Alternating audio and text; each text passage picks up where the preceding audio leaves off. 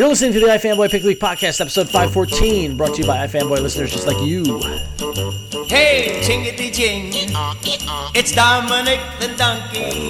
Jingity jing, the Italian Christmas donkey. La la la la la la la la la la la la la la la la la.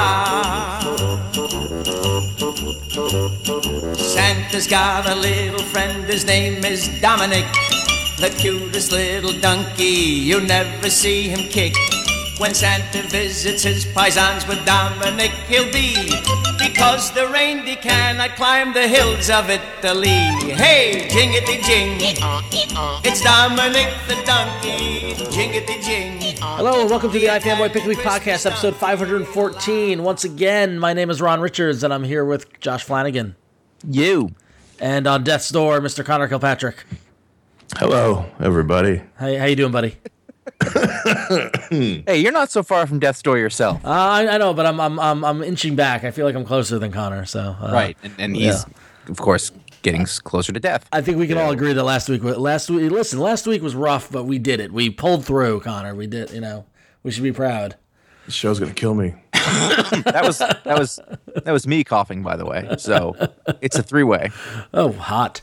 All right, so we are from the website ifanboy.com, and we like comics. And every week we read a stack of comics, and one of us picks the comic that we enjoyed the most and deems that the pick of the week. And then we come here to talk about that comic as well as some of the other comic books that came out and other fun stuff. It's always a good time because we all have similar interests and we're all friends here. Let's remember that. We're going to warn you, though. We're going to talk about what happens in the books as well as anything else that we might talk about. So consider this a spoiler warning. So be warned. Abandon all hope from here on out. This week, Josh had the challenging pick. It wasn't just me, right? I mean, it was challenging. No, I had a couple. I had a bunch of good books. Yeah, I could have picked one. Yeah. So it's just sometimes we can just tell somebody something to make him feel better, and sometimes it could just make me feel like an asshole. It's totally fine. No, but I can relate to where you were this week. I've had similar weeks. Last week. Yeah, I had a really hard time. Okay, well, I decided to go with All-Star Section 8, number 6. Main reason, there's one page in it. This is the kind of week I've had. There's one page in it that made me laugh a lot. Like I was sitting in my living room, everybody had gone to bed, and I'm mainlining comics as fast as I can, because that's when I fit them in. And I just started laughing for a good 2 or 3 minutes. And you may remember when we talked about the first issue of this miniseries, when we brought up Dog Welder, we started laughing. Because Dog Welder. I mean, it's very funny. But further than that, I think that as we've gone through this miniseries, if you're not following along, Section 8, All-Star Section 8, it's a spin-off of some characters that were in Garth Ennis and John McCrae's Hitman series that ended a good number of years back, probably at least 10 years ago at this point. Longer than that, I think. Is it? Yeah. I feel like... I think we pushed it on 20. No. Early 2000s it ended. It was 98 to whatever. Somebody look it up while I talk. I will. And they basically there were these side characters that were just a ridiculous, haphazard superhero team, which I referred to as villains when I interviewed Garth Ennis for some reason. I can't get over that. And basically this is bringing the team back. They were mostly killed in the comic book. So the leader is this guy, Six Pack, who's a little fat drunk, who's disgusting. There's the demon Baitor, who only says that he's Baitor. Although in this he says other things. By the way, that was a stupid joke where he was supposed to originally be Master Baitor. But then they just had to get rid of that because it was not a Vertigo book. It was a DC Universe book, which by the way is amazing. So just to chime in, issue 60 released in 2001. So 15 years ago. Let's say that. 14, we're gonna say. So it's only 4 years off from what I said. Okay. Yeah, but I love that series. I actually didn't get to read it at the time. I read it sort of in parts, and I finished it eventually, and it was great. And so this was we're gonna get to go back. And as we went through it, basically it's one of those things where each issue was a little bit of Garth Ennis talking about superheroes, and in specific some DC superheroes, but sort of he was doing his thing about superheroes, which is not concurrent with sort of the mainstream superhero fan view of superheroes. I think that we can be clear about. He doesn't like them. I think it's slightly more nuanced than that. No, he's told us. He said in interviews he doesn't like superheroes. All right, fair enough. But I feel like he's done it in a way that he's had some love for it. He understands it. He's not coming from an ignorant place. Somebody's just like, I don't like superheroes, and he's gonna do a job for some money. Although he's probably done that. But in this one, basically the end of the last issue, Superman showed up, and the whole time Six Pack has been looking for an eighth for Section 8 because they only had the 7 people on it, and they tried out Green Lantern and Wonder Woman and Batman, and all those things failed, and then Superman shows up, and there's an issue of Hitman that had Six Pack and Superman that was sort of a character moment for that character, and so this is sort of a throwback to that. Maybe it wasn't Six Pack, it was Six Pack was involved, but it was also Tommy Monahan who was Hitman and Superman, so this is definitely related to that thing. And basically the point of the issue is that this whole thing is Six Pack worries that this whole thing that's going on here is all just part of his drunken delusion as he lies somewhere passed out in a gutter. And at the end, Superman's like, so? It's not so bad. Thanks for us if you've done that. And basically he's like, if that's what's going on, that's totally cool with me because I'm glad that I'm Superman and I'm glad that you're here, and if we're all just a delusion, and he compared it to other philosophical things that have said things like that, and it kind of just like, for me, it's just put everything into a perspective that's interesting. Like at the end of the day, I like the way that Garth Ennis thinks, and he stuck everything sort of into this context of, yes, it's ridiculous, but what's so wrong with that? Which is kind of what I got out of it. And there's the dog welder page that I'm talking about. This is not the first dog welder. If you had a handbook of the DC universe, this would be Dog Welder 2. Mm-hmm. And he got a hold of he was a family man who got a hold of the old dog welder's equipment. I want to make sure that I'm being clear who Dog Welder is. He's a character who welds dogs to other dogs and things. Just to be clear. Which doesn't make any sense scientifically. Because can you weld flesh? Oh, geez. Yeah. This is the whole thing. That is actually what I like about it. Right. Anyway, so Dog Welder's been hanging out with him the whole time and not saying a lot, and this family pulls up outside, this sad family in their car, like, we need you to come home, Daddy. Is it really you under the mask? And it looks like he's about to do it. And the little kid takes his dog out and he goes, and Scraps has missed you too. And he's just like a silent pause, and then you see the tip of the welding torch, and just goes, psst, and you know that he's not going to go back. He is going to weld that dog. And he's got pride in his work. The sheer absurdity and anarchy of that, and flying in the face of everything we've ever, of most media that we ever get, it just made me laugh. And like, it's so wrong. And I like this. We're in a different age than when Hitman wouldn't have made it today, is what I'm getting at. We're in a different age than then, but like Garth Ennis is still like standing here. He's like, I'm still going to do this thing, and this guy is going to abandon his family, and he's going to weld this dog, and it's totally offensive. And for some reason, it's been a hard week. I don't know if you people have been reading The World, but like this bit of absurdist, offensive humor was the thing I laughed at hardest and most out of this whole week. And it's weird that I can say things like, yeah, I had the pick of the week when September 11th happened. And it felt a little like, oh God. No, it was like the same thing. Like I was like, at least comics are doing this for me. And at least Garth Ennis is there. And at the end, like in the middle of this miniseries, we thought maybe this shouldn't be. And now at the end of this, I'm like, I'm glad it was. I'm glad it happened. I was really happy to see John McCrae back doing these, and like his art style tends to evolve over time, and I think his art's actually nicer here than it was in Hitman. And I'm so glad that there's still a place, I guess, for Garth Ennis to work on this stuff and to have his sense of humor and to do his thing. And it was my favorite comic that I read this week, which isn't, again, we've said this, not the same as the best comic I read this week, but it was the comic that made me happiest. And even it wasn't even just the one page. Like I had things to say about the rest of it, and I enjoyed it. And I liked Superman hanging out with Six Pack and talking to him because there's definite thoughtfulness behind it, even though it's ridiculous. Well, this is why humor exists, right? This is why jokes exist. Yes. Take the edge off, and I like that. This is why humor exists. No, but it's true. I'm glad we could get to that on this show. But this is why. When things are bad in the world, you read these books and you laugh and you feel a little better, and that's the whole point of them. I ultimately don't think there was a point to this miniseries, but it had its moments. Yeah, I like this issue probably better than most of them. I think in the middle, I just didn't really. And that might be part of it too. Like I was like, oh, good, we ended on the one that I liked. Right. And that I wanted to like it. You know what I mean? So it's a lot that I did. I'm also happy the Grappler hung himself because he was the worst character in the book. Like I think that all of the things that you think as you're reading this, Garth Ennis is completely aware of. Sure. I'm not saying it's bad. I'm just saying I'm happy it happened. Yeah, me too. Basically, he's not talking anymore. So there's this character who, for 6 issues, the Grappler, who has a grappling gun. All these names are pretty self-evident, by the way.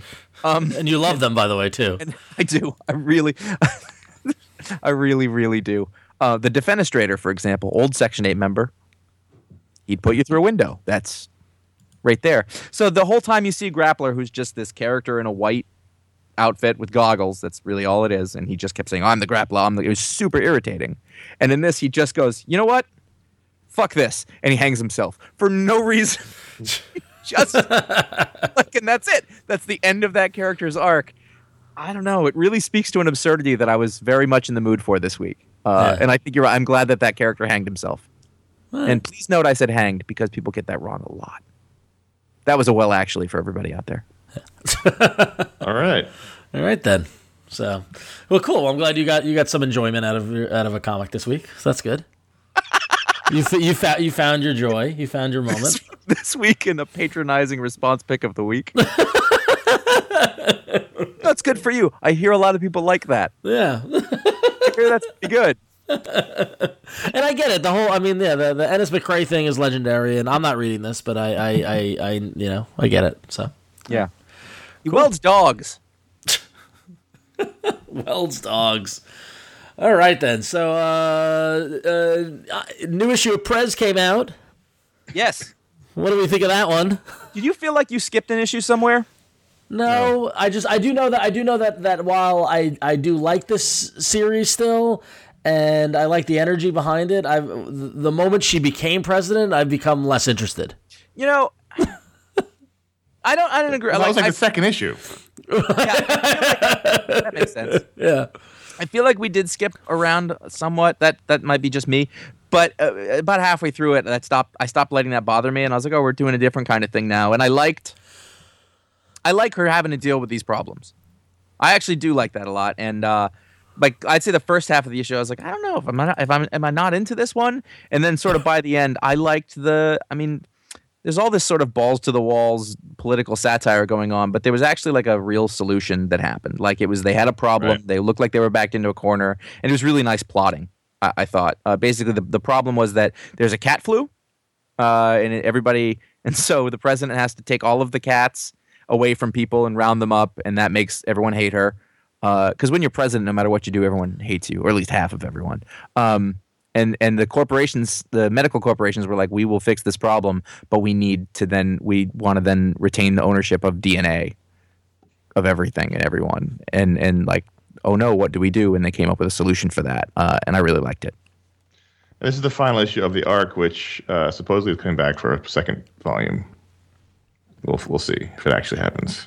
Yeah. I hope so, because I feel like it's a different kind of book that's out there, and I like that it's in my stack. I get excited when I see it. I really like that it's being published by DC. Right. I really, because it is related to DC's roots. I mean, Prez is a character going way back, and we give them shit, and I want to make sure that we give DC credit for doing this. And I hope that people support it so that they keep trying to do this until they'll eventually just throw their hands up and go, fine, Lobo. Right. This is an antithesis to that. This is what people complain about. You gotta read the books that female protagonist, new creators, edgy political satire. Yeah. It's good. I agree, and I think it's good to because everybody likes to shit on DC as much as they can, and there are a lot of reasons too. But yeah, the fact that A, that this book even exists, and B, that they're giving it as much of a shot as they can, I think it does deserve credit. So. It means that someone there, probably more people than we suspect, market forces being what they are, they listen, they care, and they want to try to the extent that they can. Right. So support it if you can. You give it a try if you haven't. We don't all agree on things usually. So the fact that we all do means it's probably worth a look if you haven't yet. Yeah. And I think part of my disinterest in this is just generally like politics is not one that I'm big on, but I do like satire and I do like kind of the I just feel as if the series it started off really absurdist satire and really kind of biting, and that I feel like that has declined as the series has gone on because the story's moved on, and that's okay, So I think if it maintained the pace of that first issue, I think it probably would have been tiresome. So it's probably right. I think anything like this will wear out its welcomes at some point. Like exactly. Something can be really good, and I can only want to read 6 to 12 issues of it. That might be all there is to it. Yeah. Right. And that has to be okay too. Yeah. Not everything goes on forever. Yep. So speaking of not everything going on forever, another Daredevil #1 from Charles Soule, Ron Garney. So there's a lot of stuff to talk about here. Yep. I liked a lot that they just said, you know what, forget that whole San Francisco thing.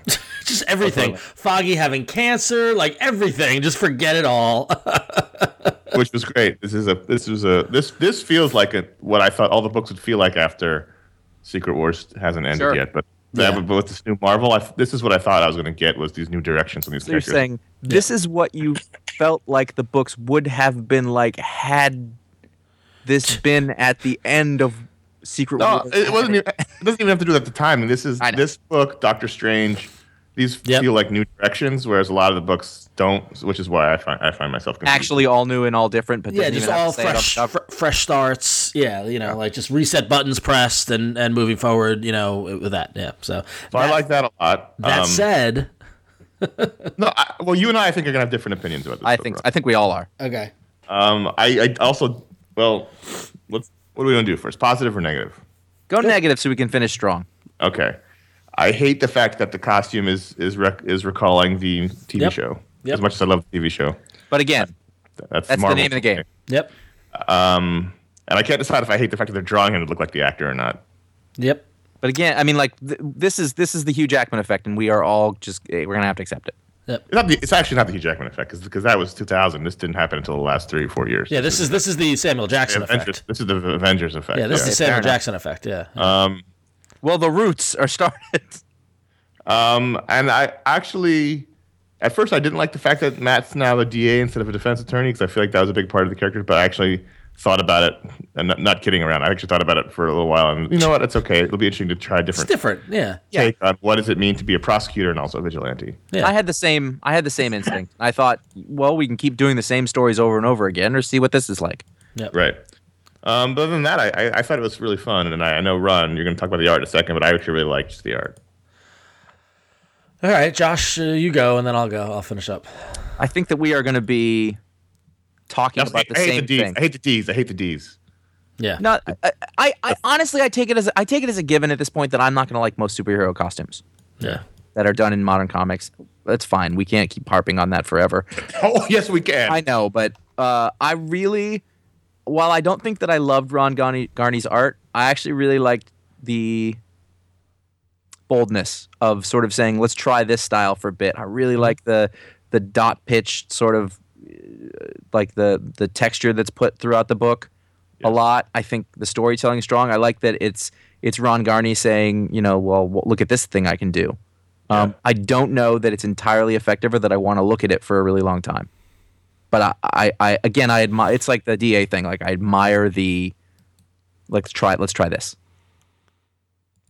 I like the style. I thought it was it's Garney doing a style that's still him, but it's a sketchier, darker style. Yeah.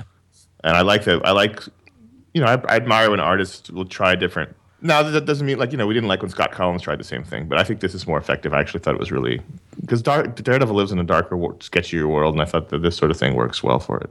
I think that It's the right thing to do at the end of the Wade Somni run. Right. And they didn't go full on, Bendis depressed Matt. It's sort of in the middle of the Wade Matt and the Bendis Matt. He's certainly more serious, but he's not like suicidally serious. Right. Which I liked. I struggle with this because I felt as if, and I agree with you, a lot of you guys. I'm a huge Ron Garney fan, but I am not, and I like taking the bold chance, and I like, trying something different. But the art just felt unfinished to me. It felt, I just got a rushed, unfinished sense to it. It's not unfinished though. It's just that's the style. I guess so. But I feel as if it could have been done better. I don't know if that's fair to say, but you just don't like it. I don't know that it's fair to say it's unfinished. That sounds like that's fair. That's just how he's drawing it. But it's not just the drawing. I mean, it has to the thing is, I like the dot pitch approach, and I like the experimenting with coloring and all the stuff like that. But just something about it just didn't really resonate with me. As much Connor, as you said you wanted to, this is what you expected or hoped to see out of all new, all different, and just kind of new, fresh starts. The person who's been reading Daredevil for the better part of 10 years and me hates the fact that it just forgot everything and there's no resolution or there's no lots of. I've been reading Daredevil for 25 years. And this is what you do. You start over. Yeah. They painted themselves into the corner with Wade's run, as great as it was. Yeah. Wade basically said, I'm going to write him to the end of his life using these flash forwards, so no one can ever do anything with this character. So So what the only thing you can do in that is just start over and forget it. That's all you can do in comics. Yeah, I don't know. This just felt to me like, okay, maybe my time with Daredevil is at an end. That's fair. Yeah, which is fair. Yeah, no, which is like, and it began with Bendis. It began with Kevin Smith and all that stuff. But I really, really got into it. Bendis's run and went all the way up until about halfway through Wade and Somni's run. I feel like they overstayed their welcome and it stepped through it all the way with Brubaker though. Yeah, exactly. Yeah, but and I feel like this felt more to me like what Daredevil felt to me before that time period, before Bendis and all that sort of stuff. And I don't know. I'll stick with it for a little bit just because I do like Garney. God forbid Lobot shows up. Jesus. Yeah, exactly. But just little things like putting his desk in an elevator shaft. Yeah, that was weird. That was. I mean, that's just that seems really unsafe. It just seems really unsafe, and it's just a cheap joke. It's like, well, he's blind. He can't. He doesn't care. You know what I mean? Like, and it's like, I don't know. It just it didn't hit the magical notes that I've had before. It's not far off from the steam pipe trunk distribution venue of West Wing, which I know Charles Soule is a big fan of. Yeah, well, I think he put him in the steam pipe trunk distribution venue. It just seems unsafe. What if that elevator drops all the way? So I don't know. I mean, I did struggle with it, and again, I feel like while we talked about Charles Soule's writing, and I think a lot of the stuff that he does for Marvel is very much, hey, we need someone to do exactly what we want them to do, and then he steps in and gives them exactly what they want. And in this case, you've got it written to be not mirroring, but similar to the TV show, and like all those, similar to that tone, which I don't love. Right. I don't want that as well. I mean, we were all so happy when Wade started on Daredevil. He was like, "Oh, good, it's not depressing." Yeah. And this is some I don't think it's depressing though. Yeah. No, I don't know if it's depressing. It's dark, but it's not depressing. Yeah, I don't know if it's depressing yet. We'll see. So feels like it is, or it looks like it's supposed to be. I don't know. I mean, I visually sure, but the character didn't seem that way at all. Mm-hmm. Yeah. Yeah, but I'm talking more visually, and I'm guessing that's a lead into how it's going to be. So I don't know. Well, you also have the thing where, like, as soon as Foggy showed up, he's like, "I'm done with this," and I was like, "They're already mad at each other." That's the part I like the least. Yeah, I don't like that. Well, you guys, we've talked about this. Like, I want the people to be friends. Yeah. Like, I want the hero to have his best friend who's there for him all the time. I know that you have to have conflict in there, but to start off like that, I was like, he saved you from the cancer. Also, there's going to be some sort of cosmic event that he wipes everyone's memory. Apparently. Jeez. Did you catch that? He said, I know you left me the only person who can remember your identity. I was like, it's fine. Really? Just have him just reboot it. Don't explain it. Yeah. They have to though. Oh God. I think that's like the costumes. That's the thing they're gonna do. Yeah. Anyway, we'll move it on. My pick of the week probably would have been Black Science number 18. That was my second place. Because Jesus Christ, man. Yeah. Talk about that. He's like, oh yeah, book. James Robinson? Yeah, exactly. I mean, we've praised the amazing work of Matteo Scalera, and that continues. But what really stands out here is the real character deconstruction that Rick Remender is doing with the character of Grant McKay, and going back into his past and executing it through a very awkward puppet show. I don't know that I fully understood what was happening or why, but I got the message. Oh man! And I did like the little detail of the fact that the young Grant McKay analog in the puppet looks like Blackheart Billy with a little mohawk and whatever. It's just like, oh, Rick, it's just so it's so transparent. Before we get deeper in the story, I'd like to say just from a story, not a story, but from a I can't think. I'm so on so many medications. But there's a recap page in the beginning, which is great because a bunch of other Image books came back this week that were gone for a few months, and I don't remember I couldn't tell you what was happening in them because I read a lot of comics and they've been gone for 3 or 4 months. Rocket Girl had been gone for like 6 months. No, Rocket Girl's been gone for a year and a half. Right. So there's no recap page. Yeah. And I was like, well, I used to love this book, and now I'm going to drop it because I don't know what's going on. And I appreciate that Black Science has a recap page in it. Yeah, well, that's something that I pushed for a lot when I was there. In fact, also with Rick, I said always put a recap page. Put it there. When you've got these characters in plain clothes without costume, you know what I mean? Like what we know from reading it, put a recap page. It helps. And Plutonia, which was delayed. I don't remember. I was like, it took me half the issue to remember what had happened. Just put a recap page in. Yeah, especially if you're delayed. Yeah. Anyway, continue. But Black Science number 18 is just it's so. I mean, it's was the second issue in this new arc, and it was just fantastic. It was wonderful. So yeah. Robin War number 1 of 2, because it's one of those events where they have a bookended miniseries around this is the Batman event, I guess, or a Robin event, and written by Tom King. This is a Tom King week again. I will not believe that these things don't happen purposefully. I know, Ron, you told me they don't, but I do not believe that one guy gets 6 books that come out in one given week. But so Tom King, and then let's see, where's the credits page? There is scrolling. Oh, here we go. There is 1, 2, 3, 4, 5 pencilers. 1, 2, 3, 4 inkers. I'm sorry, those are colorists. And then a breakdown artist. Wow. So for a big event, it looked really crappy, which was pretty terrible because it was really a good story. You just think that, okay, we're going to kick off this event.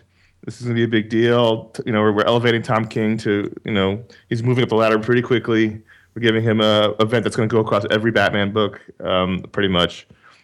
And then they stick him with a bunch of guys who, there's a couple. Kerry Randolph's good. He only has a couple of pages, and you got a bunch of guys whose names I've never heard of, and they're amateur to competent, comic artists. And it really takes you out of the story when characters change wildly from page to page, and the art style changes wildly from in a scene itself, and it feels like DC really dropped the ball on this event, which is fun, and then which the Court of Owls decide they're going to kill all the Robins because there's too many of them, and they have all these the We Are Robin kids running around. There's more and more of them, and so the Court of Owls get one of their people in the city council to pass a law that it's illegal to wear Robin paraphernalia. It's legal to wear Robin colors, and so then there's some parallels between what's going on in the world now, in which we see the police beating kids who are wearing just for wearing the color red, and tasing kids for wearing red shoes, and really sort of emotionally affecting stuff. But then it's undermined by the art, which is pretty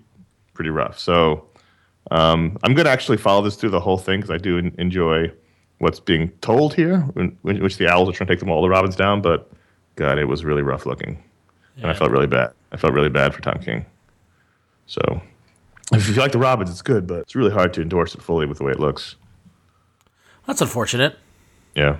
No. I'm sorry. But, one thing I do want to note is that prior to the New 52, Dick Grayson was always, he put his Robin life in the past. He never talked about it. He never really liked to. He was, I'm Nightwing now, and I don't like to, still be Robin. But here, he's basically embracing it. And in fact, the big moment at the end is when he escapes from his adventure and jumps out the window and says, "I am Robin," which is something he never would have said, 5 years ago. Yeah. So I thought that was cool. I always liked that. But Tom King's a really good writer. It's just, I wish they could have given him one solid artist to draw this book. Rough. He's starting to cross into Charles Soule territory of a number of things he's writing. Well, it's like, look, New Blood. Yeah. I mean, like they're analogs to a way, and actually, he's kind of taking up. Well, you know what? They did different things. I don't think Charles would have done Robin. Well, I'm not talking about what they would have done. Yeah. I'm just saying the volume of work. That's all. Yeah. Well, Take it, we can get it. yeah. I mean, I think that's all. I think it's like, well, we can give it to Giffen, Yeah. or why don't we give Tom a shot at this? I think it's interesting. Yeah. No, I think you're right. But I mean, yeah, it's like he's right between. They're both right between like yeoman and headliner. Yeah. They're not. They're a ways to go before headliner. Well, no, but it's been attempted. Like that Wolverine, the Death of Wolverine. I mean, like they've put him up there. That did not go well though. Yeah, it wasn't horrible. It just wasn't great. Oh no, that is reviled. In fact, yeah. I don't care what everybody thinks. I'm just talking about whether the story was any good. But but that was for different reasons too. Yeah. So moving along. I read Totally Awesome Hulk #1. I didn't like saying that title to you just now. I felt like I was writing an emoticon, but it's fine. Totally Awesome Hulk #1 by Greg Pak with art by Frank Cho. And For now. Whatever. I'll take what I can get. And I'm not even a huge Frank Cho fan, but I can't read his stuff without going, this guy can draw. And specifically, and I get it, this guy can really draw girls in bikinis. I mean, he's really good at it. Mm-hmm. And I feel funny. No, so what you got here is a reboot of Hulk, where Amadeus Cho, teenager, genius, 8th most genius person in the world, is now got the Hulk, and him and his sister are working together in a flying food truck. Really hitting all the things there. And he's gonna keep Hulk under control because he's so smart, and they're taking care of. There's some sort of monster problem that's going on. How is he the Hulk? I don't know. Doesn't explain how he's the Hulk. If it did, then I didn't understand it. I don't think so. I don't think that feels like that's not a thing they explain in the first issue. They give you the first issue, be like, wait, what's going on here? And then later you'll get the explanation. I don't think they explained it, but they might have. But I barely know who Amadeus Cho is. I don't know what's been going on with Hulk, so I just sort of took it at face value. And I kind of liked it. Did either of you read this? No. Nope.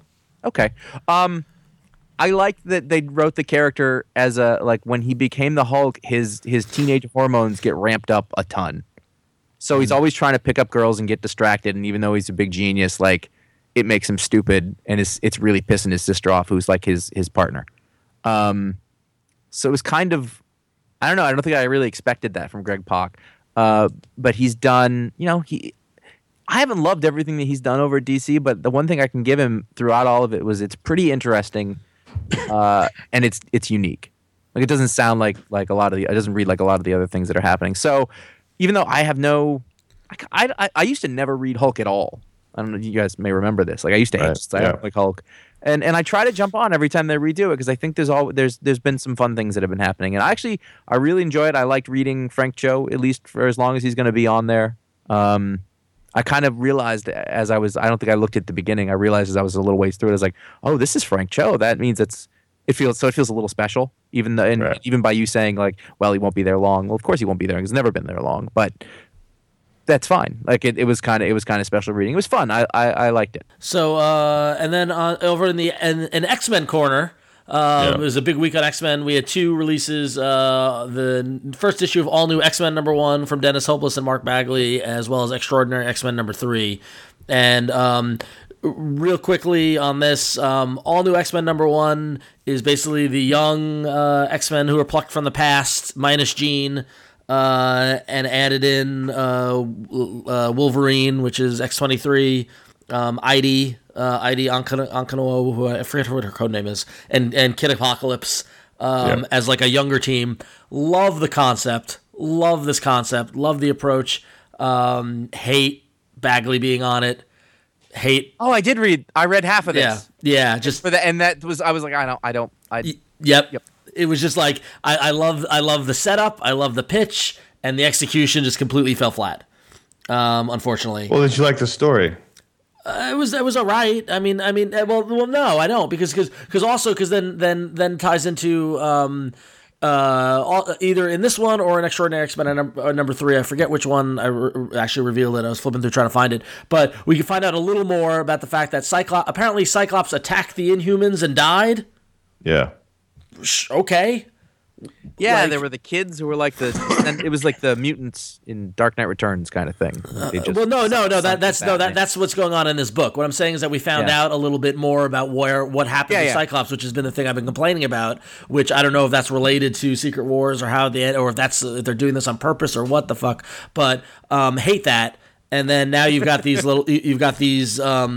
mutants who are adopting the Cyclops, the X across the eyes. On the awful mask. Yeah, it's now more people have that stupid X.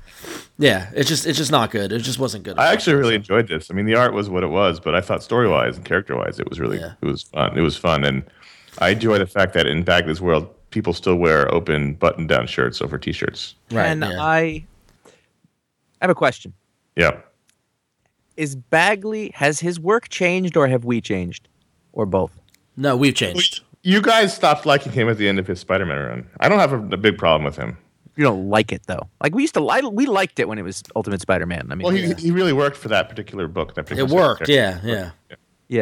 And I don't dislike him. I don't think he's the most, I find it very uninspiring, I guess, is the thing. Like, so even if, like, the story was, I was like, I don't really, like, the story and the art go together, and I was uninspired to look at it on a thing that I'll admittedly, like, I don't know who most of the characters are, and I don't really care. But I was like, I want to read Dennis Hopeless. I like to give these Dennis are the characters you read and loved before. You know who all these characters are. But I'm not totally super connected to it.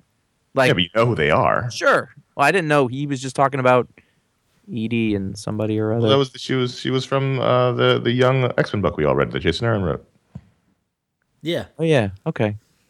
Yeah, I dropped off of that. She's like the main character of that book. Yeah. Yep. ID, whatever. Yeah. So. But then Extraordinary X-Men number 3 has got a little more dedicated time between young Jean and old Wolverine, and I just love how it's just like, they're both saying, how did you get here? It's like, I don't know, whatever. And then actually this is the issue where this is the book that explains where Jean says, Scott is dead, he attacked the Inhumans, it was bad, and like that's all we get, which just drives me crazy. It just continues to drive me crazy. But that said, I do like the exchange between these two characters who have always been tied together in some way, and now there's a huge age divide. And yet, and ideally they don't really know each other, but they do know each other, and now they've formed a bond, and they get pulled into the fray with Storm and the rest of the X-Men. So I don't know. Well, Wolverine's got his young female sidekick now. I was thinking as I read it that we really liked Lemire's independent and Vertigo stuff a lot, and his DC stuff was sort of uninspired, his DC Comics superhero stuff. But I think he's really good on the X-Men. At least 3 issues in so far. I've been enjoying this. I definitely think it's less about him as a writer and more about the hand he's being dealt by editorial. So, well, just some writers. We've seen this before. At least in the DC Marvel thing, they are better with one set of characters than the other. Yeah, which is fair. Yeah. I think so far he's shown in these 3 issues he's got a better handle on these X-Men characters than he's had on any of the DC characters he's written, except for Animal Man, which was really good. Yep. But I like this a lot. Cool. All right. Real quickly, if you want to help support iFanboy, you can go to ifanboy.com/support. The holidays coming very, very quickly. You've got a couple more weeks of shopping left. If you're going to do that through Amazon, go to ifanboy.com/support and click on the Amazon link to do your shopping. We get a little piece of that sale. You don't lose any money. Amazon does, and everyone's happy. It's a happy holidays for everybody. Another way to help us out is on that same page, you click on becoming a member, an iFanboy member for $3 a month or $30 a year. Love all of our members very much. And we thank you for doing this. So you can also leave us a one-time donation via PayPal, which many people have been doing. I guess for the holidays, kind of like a little holiday bonus. They've been doing that all at fanboy.com/support. And we thank everyone in this holiday time. Now, real quickly, let's run through some books. Spidey number 1. Did either of you read Spidey number 1? Nope. It's Robbie Thompson writing, and Nick Bradshaw, who drew that X-Men book we were just talking about, whose name I can't remember anymore. That the Jason Aaron book, school one. Yes, and it's X-Men School. X-Men School, yes. Sure. School of X-Men. I completely forgot about that series. It was a great series. I just can't remember. Remember it ended weird, like it just sort of stopped. Anyway. Probably ran into an event. Anyway, Spidey number 1 is his tale of Peter Parker as young Spider-Man in high school. And that's my favorite Peter Parker, so I'm reading it and enjoying it, but it's weird. Like, there's no fanfare to it. It's not like it's Ultimate Spider-Man. It just is. It just is. And they've made some bizarre minor tweaks to his costume, like he's got these lines on his legs, these ribbings, and then his mask, the web doesn't go across his entire head. It stops at his face and his neck. So the back of his head is just red, and it's weird. But this was fun. I mean, it's very movie influenced, and there's a little bit of Ultimate Spider-Man, like Gwen's, that tough bad girl in high school. But the Oscorp stuff, they go on a tour of Oscorp and they fight Doc Ock, and it felt very much like the Sam Raimi version. So I liked it though. The Nick Bradshaw art's great. You like a classic Spidey story. I like young Peter Parker in high school. Right. I don't think he should ever age really beyond that. Yep. So this is my Spider-Man. All right, there you go. Good. That's good to hear. And also, my Spider-Man. Yeah. And they're using the so far the sort of classic Green Goblin with the sock head hat and cool. not Mecha Green Goblin. So I like that. Cool. There you go. All right. Wanted to check in on the Vision number 2. Last one was my pick of the week by Tom King, previously mentioned, who's playing both sides of the aisle, you may notice. And I enjoyed it. I didn't love it. I wouldn't have made it my pick of the week, but the weird things that I liked about the last one and sort of the exploring that he's doing in terms of what these visions are, I don't like saying that sentence, is interesting and compelling to me. And I still think the art is fantastic. So. I liked this one more than the first one. Yeah? Yeah. This was fun. Yeah. I enjoyed it.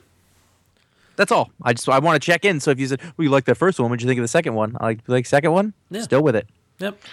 More Tom King with the Sheriff of Babylon, number 1, a Vertigo book. Yeah. About a murder happening in the Green Zone in Iraq in 2003 or 4. And I thought this was wonderful. This could have been my pick of the week. Mitch Gerads on art, who is perfect for this kind of story. And Tom King has worked for the security services in some capacity, so he has supposedly some experience in what's going on here. It felt very authentic.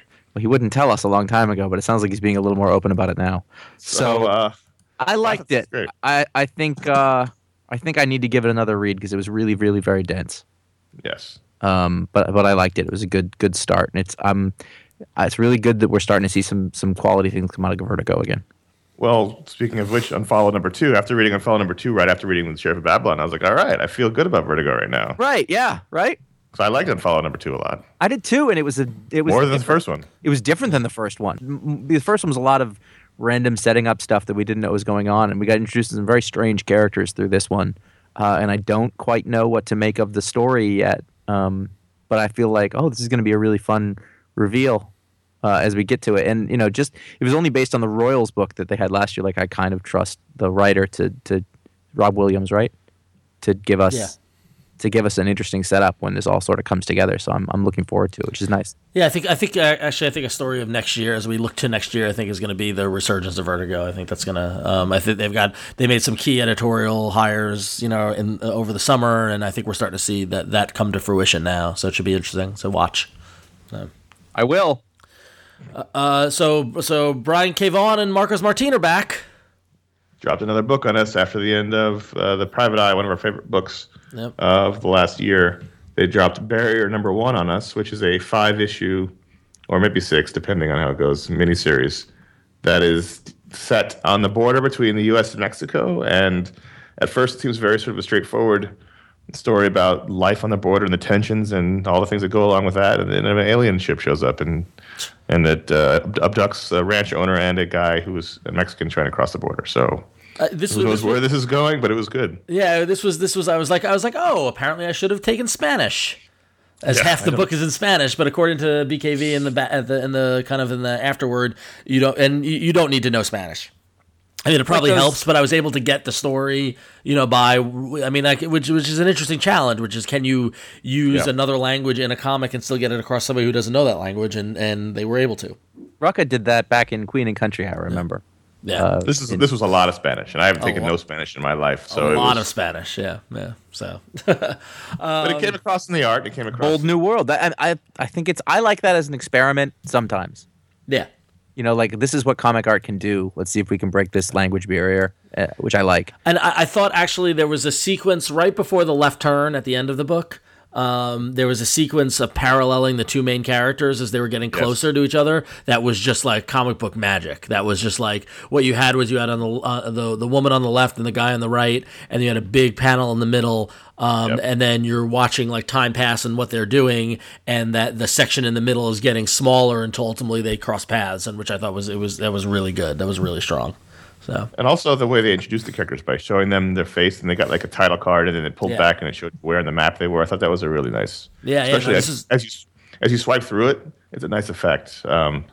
This was really good. Yeah, it was very good. I mean, and an interesting follow up to the Private Eye, which was what it was in and of itself, and something in a different direction, and it didn't feel more of the same. And I liked it. It was of course, because these guys are pros, so it's good. Yeah. I wanted to mention, I failed to mention when the first issue came out, but the second issue of Citizen Jack #2 came out, and this is Sam Humphries' creator-owned book, and it is kind of a political satire, in the same category as Prez. Yeah, why are you talking about this? Yeah, you hate political satire. I do, but so art's by Tommy Patterson. Yeah, which is it's very in the Nick Pitarra, Frank Quitely school, kind of art, Chris Burnham, like Jeff Darrow kind of, kind of that kind of world. And this is just like big and bombastic and a little crazy, and I like that. So it's really weird that it's not a Vertigo book. Yes, yeah. This feels like a Vertigo book to me in a big way. I like it. I don't love it. Yep. It keeps me interested enough, but it's definitely got. I kept thinking this was Nick Spencer for some reason in my head. Like it feels like him to a certain extent, but it's Sam Humphries, which is a little different. Yeah. I'm gonna keep reading it. Yep. Yeah. No. I've been impressed by the first two issues, so I think everybody should check it out. So. And then wouldn't be an episode of iFanboy if we didn't check into Star Wars Corner. And Star Wars 13 from Jason Aaron and Mike Diodato continues the Vader Down crossover. So is this the first new artist since Eminem is gone? Well, Diodato did the first issue of Vader Down, which I think was the transition. This is the first non-Eminem issue of Star Wars. Down. Yeah, so right. And I would like Eminem to come back, please, soon, because I don't want Diodato. That being said, it's a really fun issue. I really like this little event. What the Vader Down? I love that you're on board with the Vader Down. It's really fun. It is fun. But this we had a nice little face off between R2 and the ET. Yeah, the assassin astromech droid. I thought that was very funny. That had some good humor. I like that. I was like, oh, good, they're destroyed, and then I was like, oh, they're not quite destroyed. Yeah, not at all. So, but it's fun. Like, if you've been sitting here listening to us like whinge about stuff for such a long time, this is us going, this is stupid and fun. Exactly. Totally fine. Yep. So love it. Here's your Star Wars corner. Yeah. Rules. All right. So that was a lot of books for this week. Whew. I had 25 books. Yeah, I had like 20, I think. So at the end of the day, it's a lot of books. The center cannot hold. Yes. When you read 15 books and realize you still have another 10 to go, it's a lot. It's a lot, yeah. So. All right, well, that wraps up for this week's books. We want to hear from you, the audience, and we got a great voicemail from Ryan from Minnesota, who's got a question about the upcoming holidays. Hey, this is Ryan from Minnesota. Got a quick question with the holidays coming up. Wanted to get my dad and mom some comics. I know you guys have been asked this before, but my dad, big DC, longtime DC fan, loved Superman, loved the Metal Men. So any recommendations for him? Doesn't have to be superhero. He's also a big fan of Stephen King and Joe Hill, so kind of that horror kind of genre too. My mom, she really is up for anything. She really does like just about kind of any genre. I actually got her the first volume of Southern Bastards for her birthday, and she really enjoyed it. So I think she really does like just about anything. So, any advice would be great. And thank you guys so much. I absolutely love the show. Yeah, thank you guys so much. Bye. Well, it sounds like Ryan's got the best parents in the world. Apparently, wow. Yeah. Yeah, very cool. So for Ryan's dad, if he likes Stephen King and Joe Hill, the obvious answer is to give him Lock and Key. And as well as the Stephen King Marvel books, right? The Dark Tower and all that stuff. Or the first volume of American Vampire. I assume that since he said Stephen King and Joe Hill, he knew about those though. But I guess I don't know. No, I was thinking Joe Hill and Gabriel. Is it Gabriel Hernandez? What's his name? The one who did Lock and Key. Gabe Rodriguez, yeah. Rodriguez. Sorry. Yeah, those are good. Or Joe Hill did some Cape comics, and there's a bunch of spin-offs of those that were done by Joe with his friend Jason Ciaramella. Those are actually really good. They spanned a couple of eras. Yeah. I would go for the first volume of American Vampire, but that Stephen King co-wrote with Scott Snyder, which was or co-wrote with quotes. Yep. Really, that was really good. Or for old DC, or not old, but for DC sort of classic. I don't know about stuff with Metalman in it, but I was looking at my shelf yesterday. You can't go wrong with JLA Year One from Mark Waid and Barry Kitson. Ooh, that's a really good answer. For an old DC fan. That sort of spans the globe. I mean, has he read New Frontier? I know that's a super. There you go. I mean that. New Frontier or JLA Year One. Yep. Yeah. Maybe Wednesday Comics. Get that big book. Is that still? Actually, there's a Metalman in there. Wednesday there is. Yeah, totally. Yeah. Oh, look at that, Josh. So I thought I didn't have any answers for anything recent, but I was like, we get to go back. Let's do this. Yeah, we could do that. That's easy.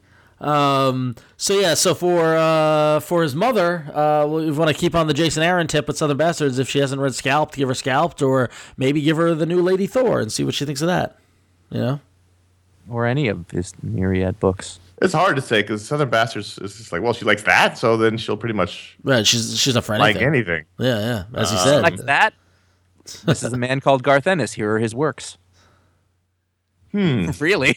Well, yeah, true. Preacher. Go with Preacher. Faster than read Preacher, which will become suddenly very timely. Actually, you know what? Preacher is great because if she's okay with sort of the deconstruction of the South and religion and stuff in Southern Bastards, then she's probably okay. Although Preacher gets really out there. Yeah. In terms of give her the first couple of volumes, first two volumes of Preacher. If she likes those, then you're in. And if then you really do have the coolest mom in the world. I agree. Right. And if you don't want to go in the gritty direction, I mean, Minnesota, Great White North, it's just over the border, but pick up the Essex County collection by Jeff Lemire, and there's a lot of snow in that, and there's a lot of snow in Minnesota. So I don't know. Listen, she's up for anything. The graphic novel I'm excited about right now is Our Expanding Universe by Alex Robinson. Yeah. Which is just, for me, just saying I really like Alex Robinson's work because it's good. So there you go. Read that. Cool. So there you go, Ryan. You can try any of those things, and if you feel like you want to help us out, you can go to fmboy.com/support. You can pick up those volumes via Amazon. They're all collected there, and buy them on Amazon. If you do end up giving any of these to your parents, please shoot us a follow-up email. I'm very curious if your mother speaks to you after reading Preacher. Yes, then we are not responsible for any decisions you make. Not responsible at all. So if you want any last-minute holiday gift-giving ideas, you can email us at contact@ifanboy.com, or you can leave us a voicemail at 888-FANBOYS, which is 326-2697, like Ryan did. He was very good. He told us who he was, where he was from, and he kept it 30 seconds a minute. It was a good email. I feel like 30 seconds to a minute that's the sweet spot. So good job. Right. So, So before we head out for this week, we want to talk. It is the end of the year, and we used to do on our website. We used to do all these end of the year lists: the best creators, the best books, the best artists, writers, everything. We used to break it down. Obviously, we don't do that anymore, but we thought we shouldn't let the year pass without talking about some of the people we do like from the year. Some of our favorite. We're going to do creators this week. We're going to do our favorite books next week, and just sort of a general discussion who we thought. Sort of in our top 5. This is by no means legally binding, or morally binding. This is just our sort of top 5 What list. is something that would be morally binding? I don't know. Okay. But I'll run down who I have in my top 5 list. And this is... I think we should just say the top 5 list without any explanation. And just read off 15 names and then say, okay, good night. It was hard to pick. I went through all my picks of the week from the whole year, and I looked around on my iPad and all the books I'm reading right now. And, it's always hard to narrow down to 5 because there's so many good people. But I started off with Mark Miller on my list because... Ooh, good one. this year, everything he's done has been something I've responded to in some way or another. Then I had Greg Hinkle. Wow. Who, from an art standpoint, really, I could not stop looking at Airboy. I thought it was a wonderfully drawn book, and you always love when a guy blows up on you like that, a new guy who you've never seen before, who just wows you every time every new issue. And so by that same token, I have James Robinson, his collaborator on Airboy. It's really hard to talk about the best stuff this year and not talk about a guy like Robinson just coming back and just knocking it out of the park with that miniseries. Yeah. And then Jason Aaron, who I think is probably my number one writer. I don't read everything he puts out. He puts out so much stuff, and I don't read it all. But the stuff I do read is Star Wars, Star Wars and Thor. But the stuff I do read is among my favorite books currently going. And then finally, I wanted to mention Tim Sale because he's a guy we haven't seen in forever, and his work in Captain America White has just been spectacular this year. So those are my unofficial top 5 creators for the year. Cool. I'll go ahead and call mine official. I'm not worried about that. Bring it. All right, so bring it, Josh. My challenge here, of course, is a little bit like I was trying to look at writers and artists. And writers, you have like, oh, they did all these things. And so part of the strength is look at all the things they did. And then with artists, you go, well, they just did that one thing. And was that really good? And then you have to drill down. So that was my challenge there a little bit with that. I'm leading off with Jason Aaron. Pretty much the same. I think I read all the books. And I'm just you're just a bigger fan of his than aren't you? I'm just so impressed by myself, by the variance that's available in that work. I think Southern Bastards is probably the best out of all of them, but it's also the closest to the thing that he did for years, which was my favorite series for years, Scalp. So there it is. Stuart Immonen. When he didn't do a ton, but when he showed up on Star Wars, he should do Superman again. Every single page that he drew, I was like, there is nobody better than Stuart Immonen. Period. The end. There just isn't. He's such a consummate comic book artist. And I have, Red? What's the name of the book? He's got another book, the graphic novel that I keep, the Red Olive to something or other. I'm going to get that really soon and read it because I've been Russian Olive to Red King. That's what it was. It's a book that came out this year. James Robinson. Just for being really, really brave and showing up with, I don't want to call it a second act, but again, just a bombshell of like, look at what I'm doing here with one of the boldest sort of things I've read in a long time with Airboy. Declan Shalvey, I think, is an artist who is, I'm not going to use the underrated, but I think that he's an artist's artist. I think that there's a reason that Warren Ellis is working with him over on Injection. I think his storytelling is so well thought out and excellent. Here's a guy who he's like, I'm going to keep using ink on paper and everyone else can go to hell.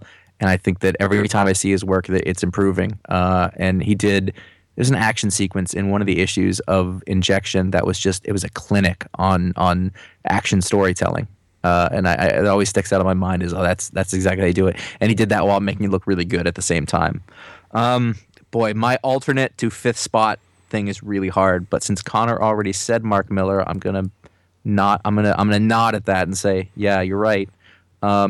Similarly with Remender and Brubaker, and of course Matteo Scalera from last year. So I'm gonna go with Darwin Cook. Ah, fuck. Because damn it. He's got a new series. He's doing a series written by somebody else. We haven't seen that in a while. And he is he's the best cartoonist in mainstream comics, period. Yep. Style and storytelling and I'm talking about the work. Every time the work comes out. I checked all those alternate covers from last year actually came out in December, so I guess those are not in in consideration for this, but when he does a cover, when he does anything, it's stunning across the board. And I'm really glad to be getting an ongoing series. I don't even care what it's about. I just want to look at it. God damn it.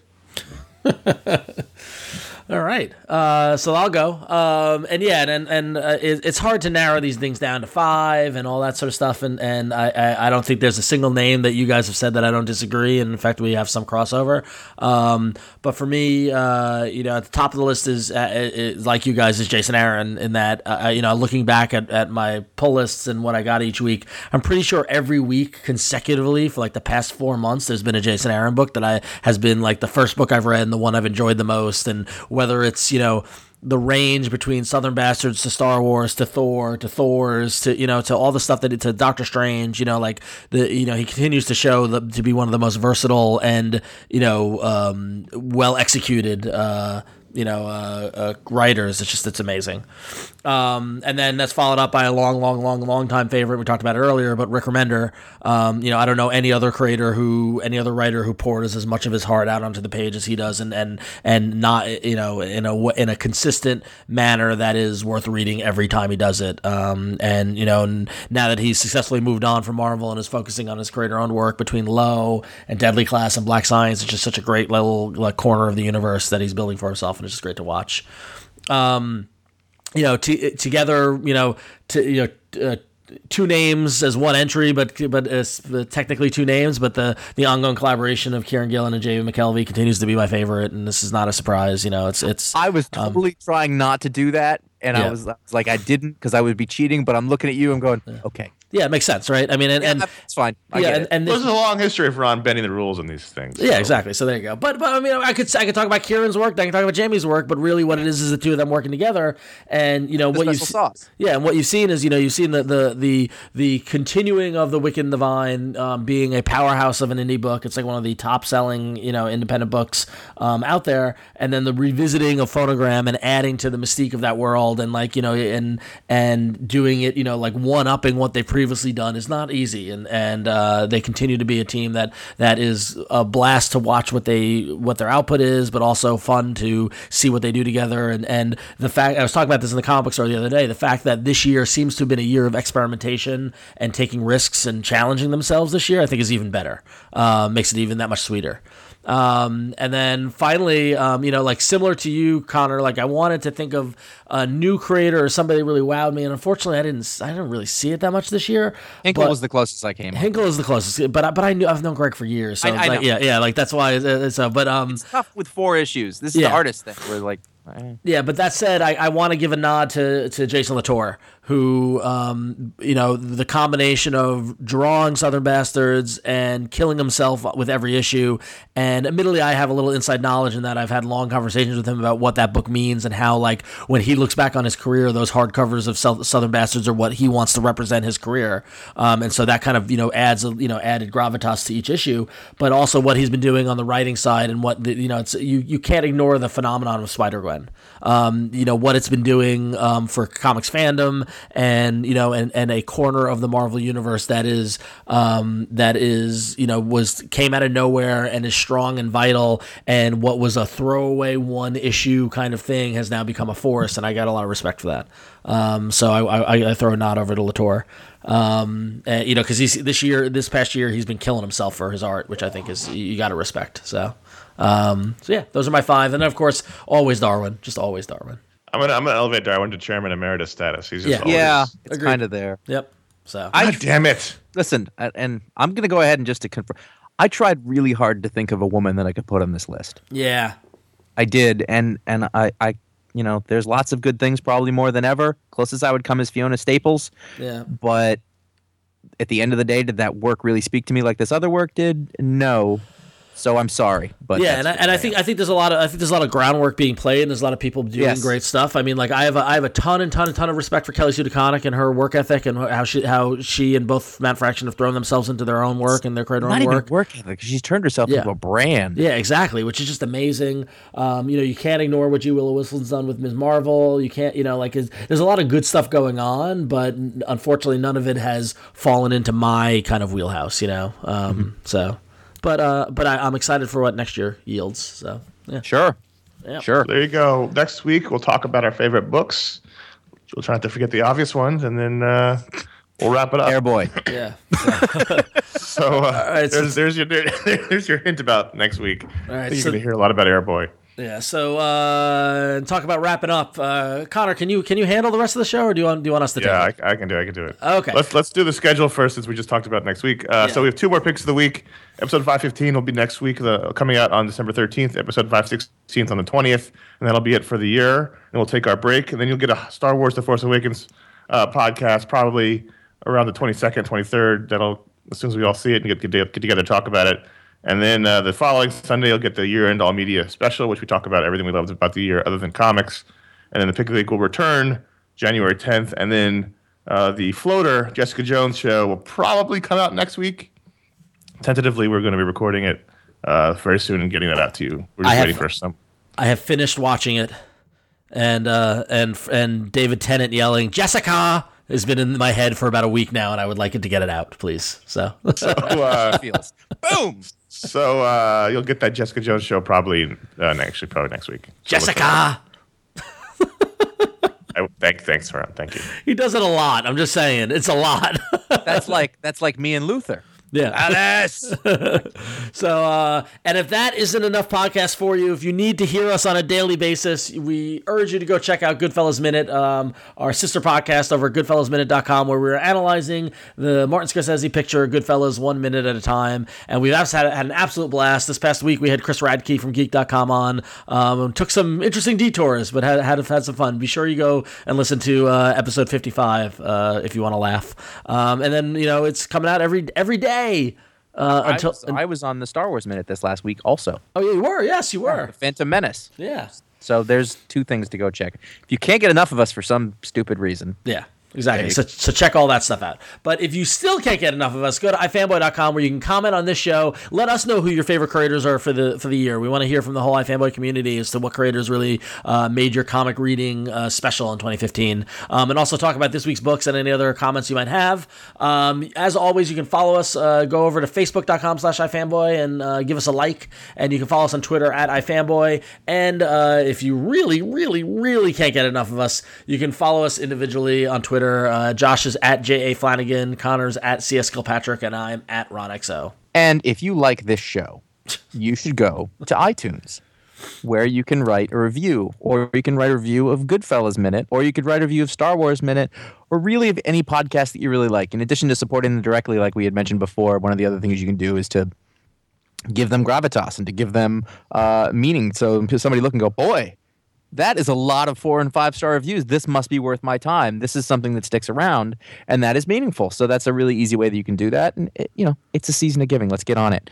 Other thing you can do is just make sure you use your voice, whether it's social media or otherwise, to let people know about this show or other shows that you like. If you like this one, maybe somebody was listening to the show and they dropped off because they don't read comics anymore, which is totally fair. But maybe let them know about Goodfellas Minute. Maybe let them know about that kind of thing and do that kind of stuff, because you guys always are the ones who are really leading that charge, and we appreciate it. Thank you.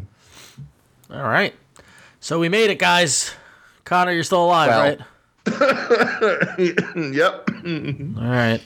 Well, that's going to wrap it up for this week then. We're going to let Connor quick question. If I had died in the middle of this, would you guys get going? Yep. Yeah, I think we have to. I mean, it's what you would have wanted. Well, here's the thing. Would we? Wait, I don't mean with the show, like the episode. Yeah, the episode. No, yeah. I mean, well, it depends. Do we know that you had died, or we think that you might have dropped off Skype? Well, you just hear me go like thunk into the microphone. As long as Skype didn't drop the call, I think we would keep going. Yeah. Because otherwise, you got to edit. Right. And do you finish the year and then decide if you're going to continue the show, or? Well, again, it's what you would have wanted. Oh, I said no. I said no. I think we would have. No explanation. It would just what happened. Connor would have wanted. Connor would have wanted us to continue. That's what though. That's absolutely true. Yeah. So if Ghost Connor, Blue Glowing Force Connor would be like, it's on the schedule. Just because I'm dead doesn't mean you can stop. Do it. Look at it.